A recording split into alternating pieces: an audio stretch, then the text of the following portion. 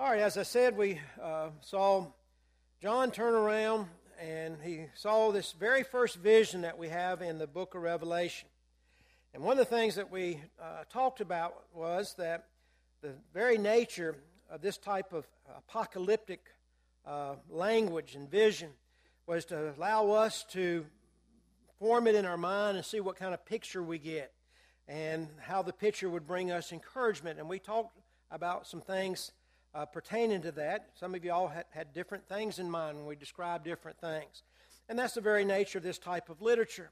But speaking of that, I want us to look at the very end of verse 16 and then add to it verse 17 and see if we can learn something from that. You remember, as we left verse 16, the last thing that it says is his countenance was as the sun shining in his strength.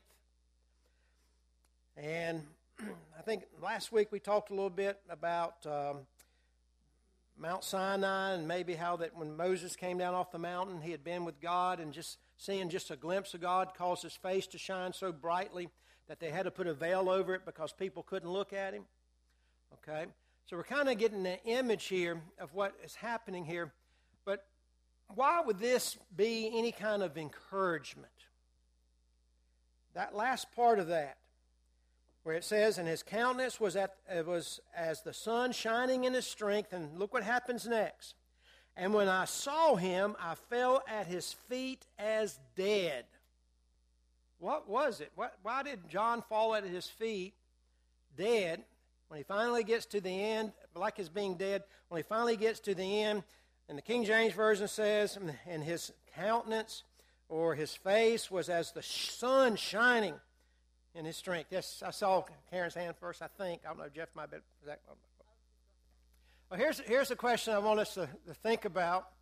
Why did he fall down like he was dead?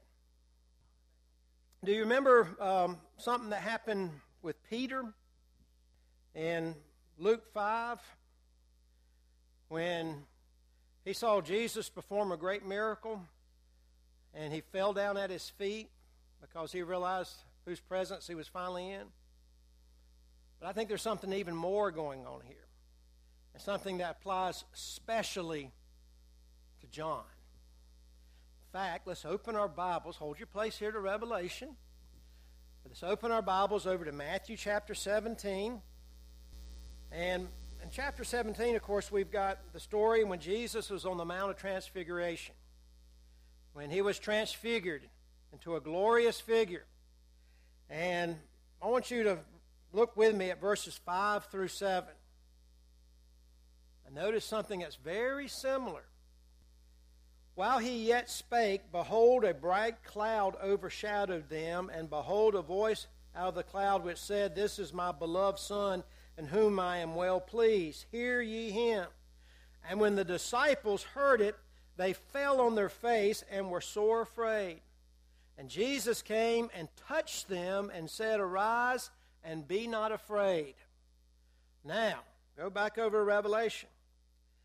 Read what it says. And his countenance was as the sun shining in its strength. And when I saw him, I fell at his feet as dead. And he laid his right hand upon me and saying unto me, Fear not.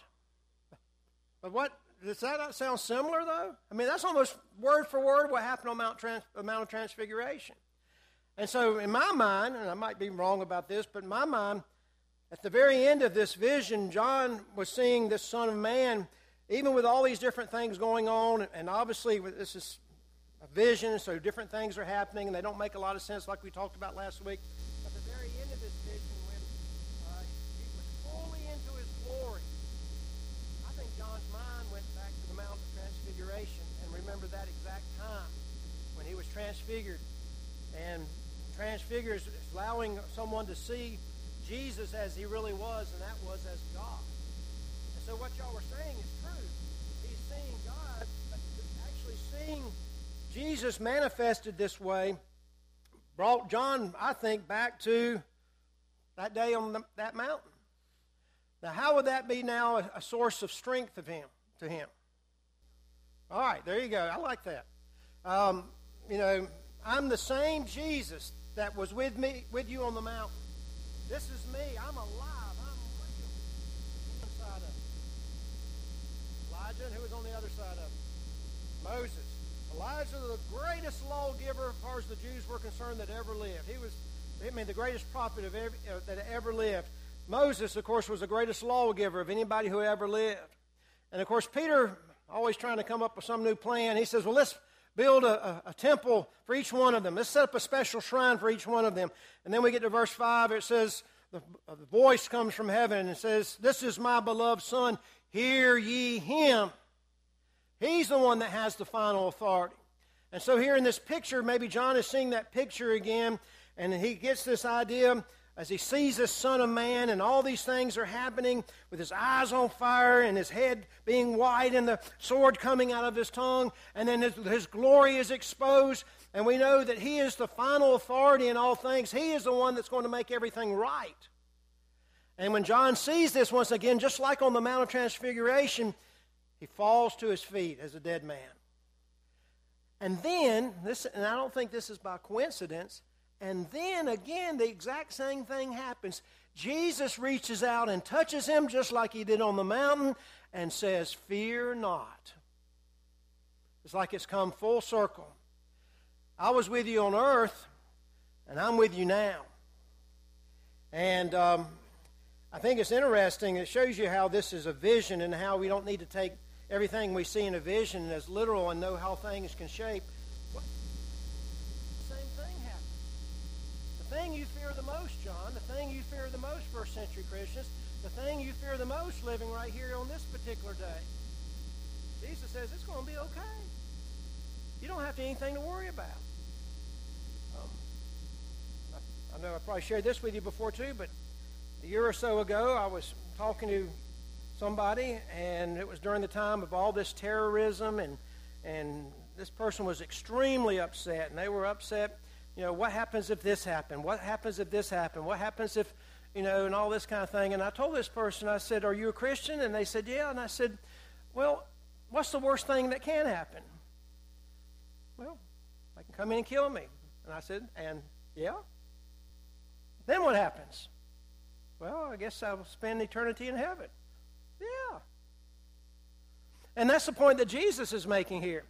He's saying he has experienced every single thing that humans have experienced, including experienced death. And he's emphatic about it. He says, I was dead. It wasn't just me swooning on the cross and coming back alive when my body hit that cold stone in the tomb. It wasn't just something that my disciples faked. It wasn't just some kind of scam. I really was dead. But now I'm alive. And I'm going to live forevermore. And he emphasizes the amen on the end, that this is true. You can take this to the bank. And therefore, we need to understand that death is not the end. That Rome can do nothing more to you than kill you, but that's not the end of it. The worst fear you can possibly have to deal with living during this time period, or even us living in this time period, is death. And Jesus says, there's no need for you to continue to fear that. In fact, how did the psalmist put it? Yea, though I walk through the valley of the shadow of death, I will fear no evil, for thou art with me. Thy rod and thy staff, they comfort me. David could say that because he understood that death, remember how the psalmist says it? It's the valley of the shadow of death. He doesn't say the valley of death. He says the valley of the shadow of death. A shadow can't hurt you. The shadow of a dog can't bite you. The shadow of a sword can't cut you. And death in its substance, because of what Jesus has done, is simply a shadow now, and it can't hurt you either. And he wants to make sure we understand that. He wants to make sure John understands that. Any comments or anything else anybody like to add to that? Yes, Chris. Absolutely. We don't want to suffer, and certainly these people living in this day and age, some of the ways that they were put to death was a very suffering death. But yet at the same time, Jesus says, I suffered. Jesus says, I did everything I did for you so you could do this. And once again, it says he was tempted in all points like as we are. And I firmly believe that. Anything that we would experience in this life, he has experienced. And he says you can overcome. And of course, that's the whole point of this book. We're going to overcome. And of course, the Apostle Paul said, and I apologize, I can't give you the book, chapter, and verse right now off the top of my head, but he said the suffering of this present age is but a glimpse. It's only going to last just for a little while in comparison to eternity. So that's another thing that they would have to put in their hearts if they were dealing with some of the things that they were dealing with. But good point. Anything anybody else like to add? Yes, sir. Absolutely. In fact, every one of us, the Lord willing, will be able to say one day, I was dead, but I'm not anymore. If the Lord doesn't come back, I hate to tell you all this, but each and every one of us are going to die. I mean, there's just no getting around that. We're going to die. We might not like to think about it. We set it in the back of our minds, but if we're really honest with ourselves, the day is coming when we're not going to be here anymore. Absolutely. And I mentioned this when Frankie was teaching the class on Ecclesiastes, and we were talking about death in that class. Many years ago, George Bernard Shaw said the universal statistic is the same. 1 out of 1 dies. I mean, that's just the way it is. But Jesus says, if we are his people, we don't have to fear death. There's no need to fear death. A friend of Karen and I that passed away not too long ago, well, it's been a long time ago now that I think about it, but she had cancer, and she was a member of the church where my father was a preacher, and he went to go see her one time, and he shared this with us. He said that she asked him, she says, well, she knew she was going to die, and she has asked him, she said, what is it like to die? And, of course, he couldn't answer that, and the only answer he could give her was, well, all I know is if you read the story of rich man and Lazarus, it says when Lazarus died, the angels carried him into Abraham's bosom. So I can tell you that when you die, angels come pick you up and take you to Abraham.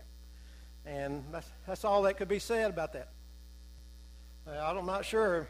It didn't say anything about how he got there, so it might have been one fiery slide or something. I don't know. But the passage wasn't supposed to give the rich man any hope whatsoever. So I don't know how he got there. The Bible doesn't tell us. But the bottom line, Jesus is telling John and telling every one of us, don't fear death. I was dead.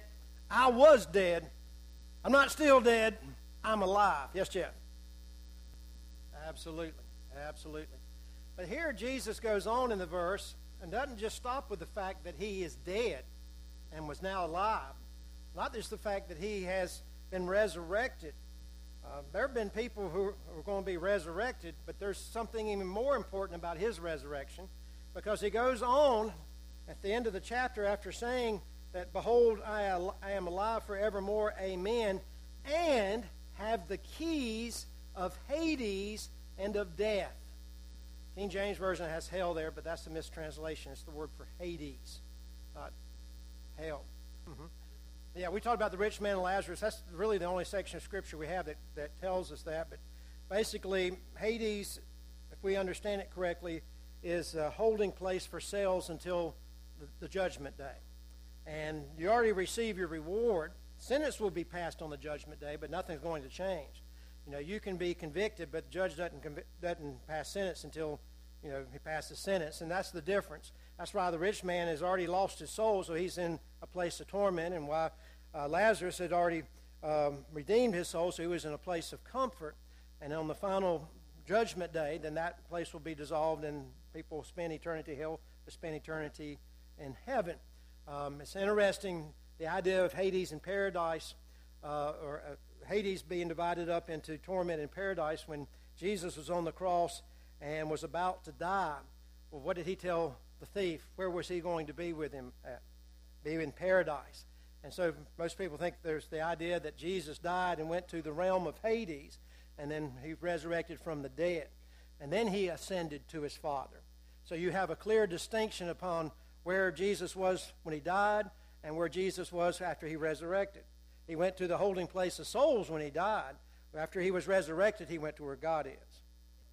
Yeah, purgatory is a place that's a little bit different from that. Purgatory is a place where you can go if you're not quite as bad.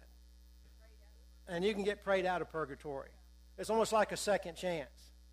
Yeah, you can die and then you're dead, but you still get an opportunity because you weren't quite as bad as some people, so you get to go to purgatory, and there's a possibility you can be sprung out of it. In fact, one of the abuses of the Catholic Church that caused the Reformation was John Tetzel was selling what was known as indulgences that would not only allow people to sin while they were on earth, but it could pay to get people sprung out of purgatory. In fact, there was an old saying, whenever the coin the coffer hit, or how did it go? Something, another soul from purgatory sprung. I can't remember how it went now.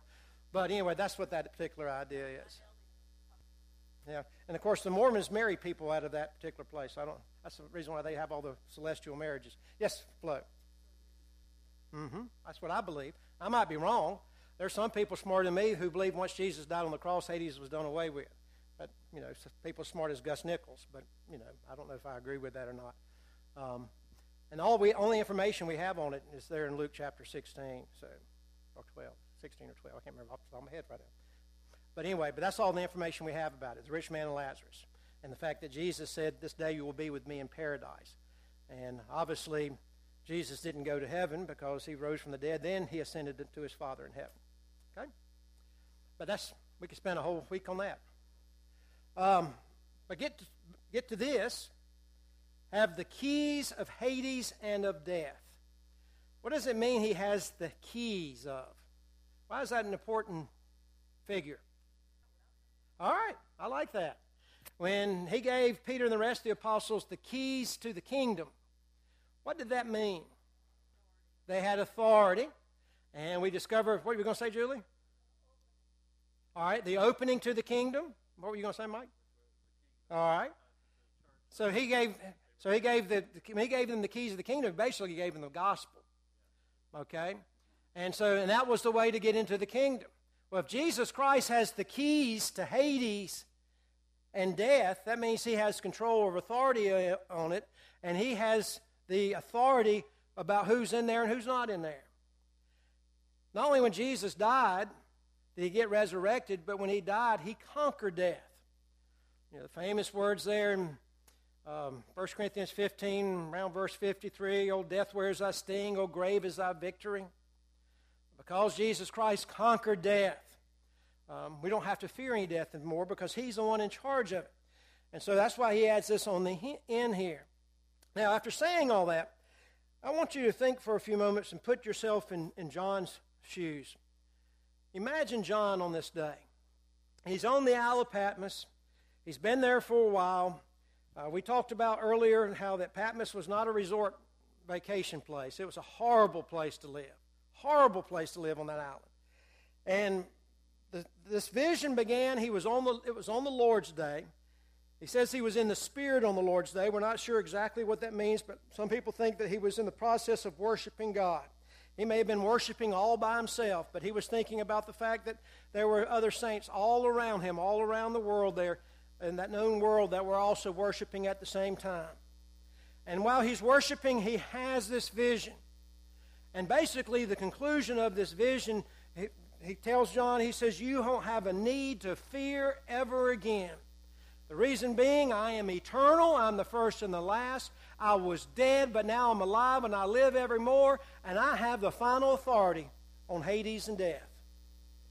And when he says Hades and death, he's really talking about the same thing. So there's no need to fear anymore. Jesus just didn't survive it. He didn't just go through it. He conquered it, and he now has the final authority over it. And therefore, we don't need to fear it any longer. Anything anybody else like to add? All right, go ahead, Jeremy. Absolutely. He was speaking from first-hand experience. And, of course, this same Jesus is the one who says, don't fear those who can kill the body, but fear those who can destroy both body and soul in hell. And that's the point he's making. If I'm in charge and you're one of mine, you don't have anything to fear. In fact, there's no need to fear any longer. A good point. But after establishing that, and that's really everything else that happens here in the rest of this book is based on this particular idea that he's won, he has conquered, he's in charge. You don't need to fear anymore.